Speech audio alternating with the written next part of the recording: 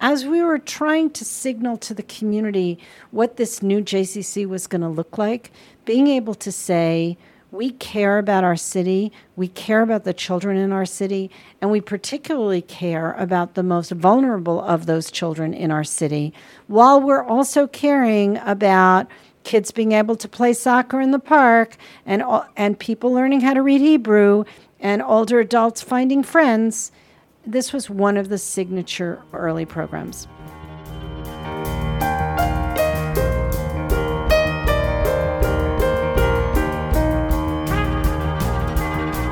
Welcome to Season 5 of 76 West, recorded appropriately in an office at the corner of West 76th Street and Amsterdam Avenue in New York City.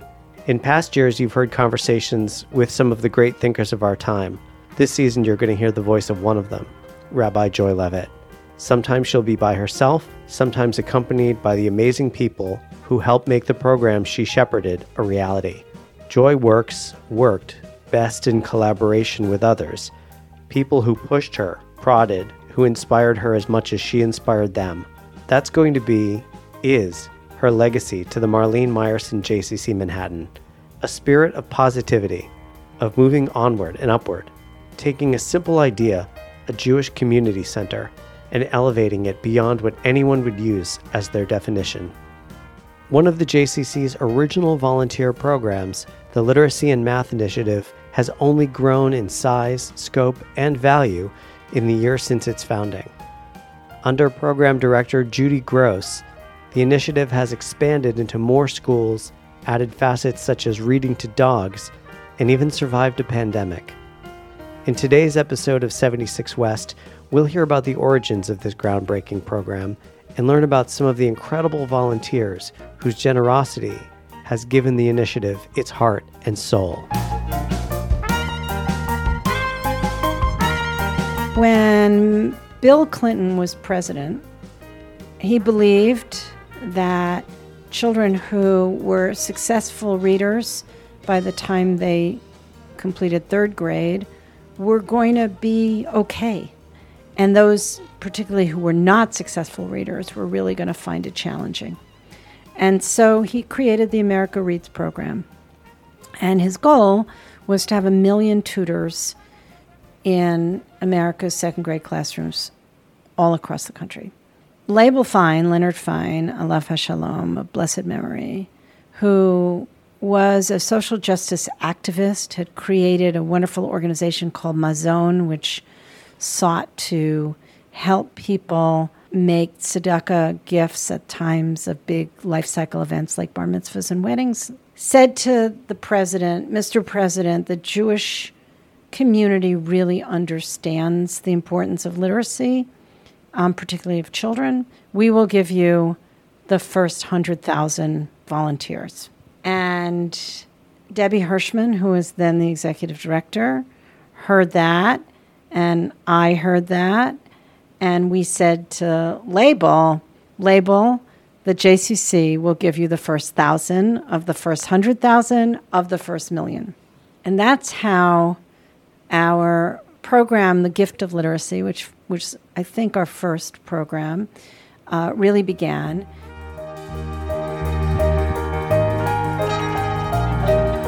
So at the beginning, we've hired a director, Elaine Sales, and Helen Barrer, who happens to be my aunt, but at the time was looking for a way to connect to a meaningful volunteer program, was also brought into this program. We were not in the building. We were still in rented space, and we got started. We advertised, and we got tutors, and we had to raise some money because this wasn't a program that was going to have any revenue attached to it, right? We needed to pay the project director and do the marketing and train these tutors because they weren't just reading books to kids. This was real tutoring. Anyway, as I recall, just at the moment when I was up and running, and we were now on 65th Street, Elaine gave notice. And we needed to find another director. Here's Judy Gross. So in 1998, in March, I gave notice at a law firm and decided that wasn't my path anymore. I had 2 kids in school at that point. And I was friendly with some people on the JCC board who suggested, well, until you figure out your next step, why not be a volunteer tutor? So in March of 1998, I came to the JCC and met with Helen Barrer, the volunteer coordinator, and she placed me at PS 75 with Elaine Sales as a tutor in their after-school program. So I did that from March to May and was absolutely certain I had to become a reading teacher. And so I never actually left the JCC. I continued to be a volunteer tutor while I went to Teachers College to become a reading specialist. And my first position, paid position, with the JCC was as an AmeriCorps intern, replacing somebody who had left after her year of service. And then, as Joy said, Elaine left, and I came into that position. You know, I remember this conversation like it was yesterday, although it was like 22 years ago or something like that. And when Judy said, you know, I can do this. I'm ready to do this. I want to do this. It was actually a remarkable story of a person who had understood that her journey was about to change. We were thrilled to have somebody that was an alumna of the program now coordinating it. Needless to say, the volunteers were over the moon. And for all those years, Judy has in one way or another inspired this program, which has grown from one school at PS 75 to at different times, many, many different schools around the city, and literally changed the lives of thousands and thousands of kids. Midway through the program, I can't remember, Judy will remember better, a very close friend of mine, Joan Budish, who was a member here at the JCC and was a math teacher at LaGuardia, said to me, you know, Joy, it's really nice that you do this literacy program, but if these kids can't add and subtract, they're still going to be in trouble. I think you should start a numeracy program. I think that's what we called it at the beginning before anybody knew what that meant. And I went to Judy and I said, what do you think? And of course, you know, the ultimate yes person. And now we not only have literacy tutoring, but math tutoring. Judy, I wonder if you could talk a little bit about the dog program. When I first started with the program, I read a study of a nurse out in Salt Lake City who put dogs together with children at the local library. And what she discovered was that the children's blood pressure actually went down while the kids sat on the floor and petted the dog. And she said, well, this has got to be good for the kids. This has got to be good for the dogs. And when I read that, I did some research in our area and discovered that, in fact, the ASPCA had a program wonderfully named Paws in Books. And so we hooked up with them to come to PS 75 in the after-school program and have their dogs sit on the floor while our kids read. And then they moved on to focus their attention in Brooklyn, and we started working with Good Dog Foundation.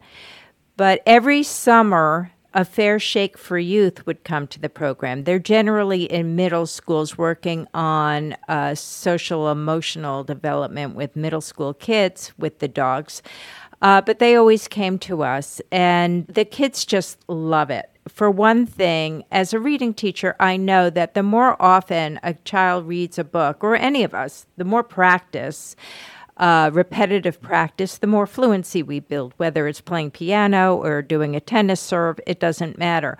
And so for the kids, knowing that at the end of their Gift of Literacy after-school program, they were going to be sitting on the floor with their dog pal, they would read the same book over and over with their tutor and practice and, attend to the periods and the commas and the expression and all that good stuff that really goes into fluency and comprehension.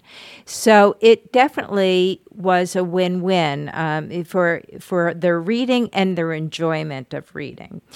Now that the parents are actually seeing the program firsthand over Zoom, we get a lot of information from the parents, and they tell us now the kid is reading to the baby or to the gerbil, and for the first time, these books are being pulled out over and over, and they really want to practice the book so that, Fido will enjoy it more. One of the frustrating things for donors and for us sometimes is that it's very hard to demonstrate in this metric-driven world what we're actually doing. Like, how are we inspiring Jewish life in the 21st century? How do you measure that, right? Very hard to measure that. But it's not hard to measure whether a kid can read at the end of a year. And our kids can read at the end of the year. And that's kind of astounding. All it takes, and I don't say that lightly, is intervention at the right moment with the right methods and the right tools and the right people who have been trained to do it, and one extra ingredient. And kids can smell it. They can 100% get that these tutors want to be there. They are not dialing it in. They're not getting paid. They want to help. I want to talk about Al Schwartz, Alav HaShalom, of blessed memory. Al started reading in our tutoring program, I think, the first year that we were up and running. Al was the dad of a board member, Carolyn Schwartz. His wife, Renee, is an attorney who continuing to work, but Al was at this point retired. I think he must have been retired. And he began to read at PS 75 with his kindergarten childhood friend.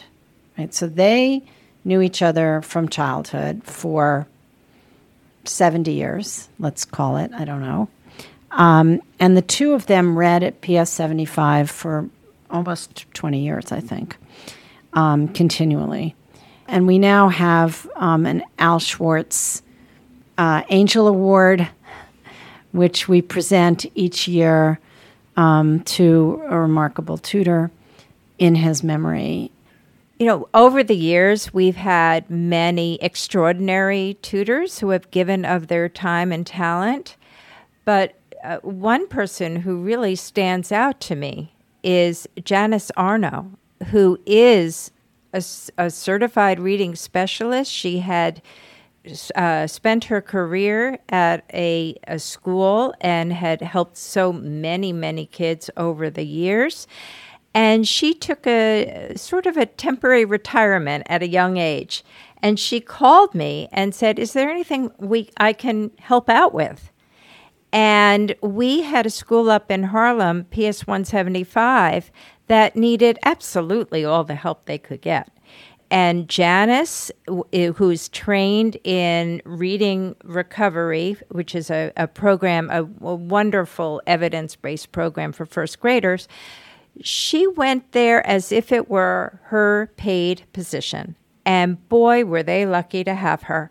And she was there several days a week and had her own caseload of children and did this for years.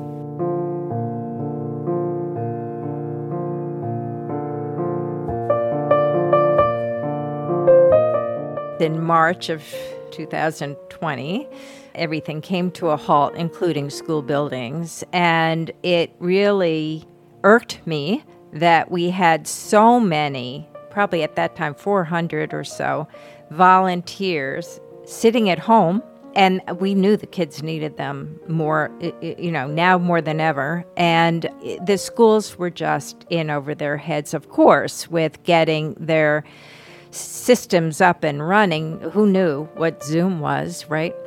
So I kind of every Friday wrote to our partner school principals and said, if there's any way we can help. And, of course, they weren't ready for that. But in June, the Department of Ed actually called me and said, we can't do summer school. Can you? And I said, yeah, we're going to do something remote like we always do, 7 weeks every day. We're doing it.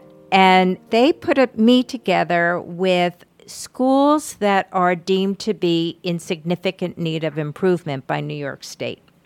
So these schools were all over Manhattan. They weren't in our Upper West Side Harlem neighborhood where we usually partner for geographic reasons. So the schools were all over. These were all new principals to me, and all very, very appreciative of having this assistance for their kids who struggle with reading. And summer was going to be a productive time for the kids, both for reading and for math. So every day the kids had 45 minutes online, one-on-one with their tutor. And because teenagers had nothing to do that summer, every single plan they had made fell through. Whether it was traveling or being a counselor to camp or whatever. So I had a captive audience. So I had 285 elementary school kids and 285 high school kids tutoring them. So I was ready in September to then train, together with our senior tech department here, our adult volunteers. So we were able to continue with those kids into the school year and with more kids from those significantly in need of improvement schools. Well, like any program, having 400 or something volunteers and many more children comes with a lot of, spreadsheets. And you can get lost in those spreadsheets until the magical hour when you see, the two heads over a book together and realize that, relationships are being built and kids are smiling and tutors are laughing, and there's nothing better. If you want to know what this JCC is about, just look at this program. And I say that because it begins with what it means to shape 21st century Jewish life, which is what our mandate is. So we start with a set of values that include Tikkun Olam, the repair of the world, and our responsibility as people of privilege, educational privilege, economic privilege, geographic privilege. We have an unbelievable opportunity to disrupt a very, very challenging situation here by leading with our values. So that, I think it starts with being a value-driven organization. And then you have Judy. You have staff that are driven by those same values, whether they call themselves religious or secular, that understand the power of community, have deep respect for that community and the individuals that come knocking on their doors, even when they are busy telling Judy how to run her program, often for the better, right? Like we're very, as an institution, very porous to the ideas of the street. And it's just really been an honor to support the extraordinary staff and volunteers that come together on behalf of the children of the city of New York. As much as Joy says that I'm a yes person, Joy's the ultimate yes person. And I think I speak on behalf of all the staff that we have so much space to do what we want to do and what we think is right in our programming areas, that it really gives us the opportunity to create something that each and every one of us is proud of. And for that, I thank Joy. And I could never, I say this often, I could never have wanted a job where I work with kinder people or cuter kids.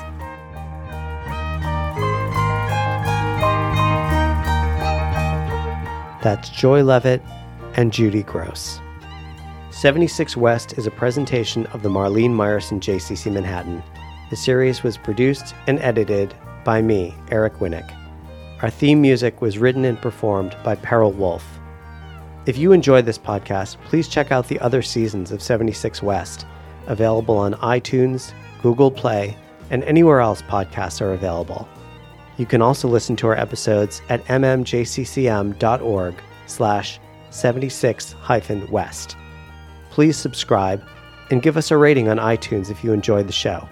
Every little bit helps. Until next time, we'll see you around the neighborhood.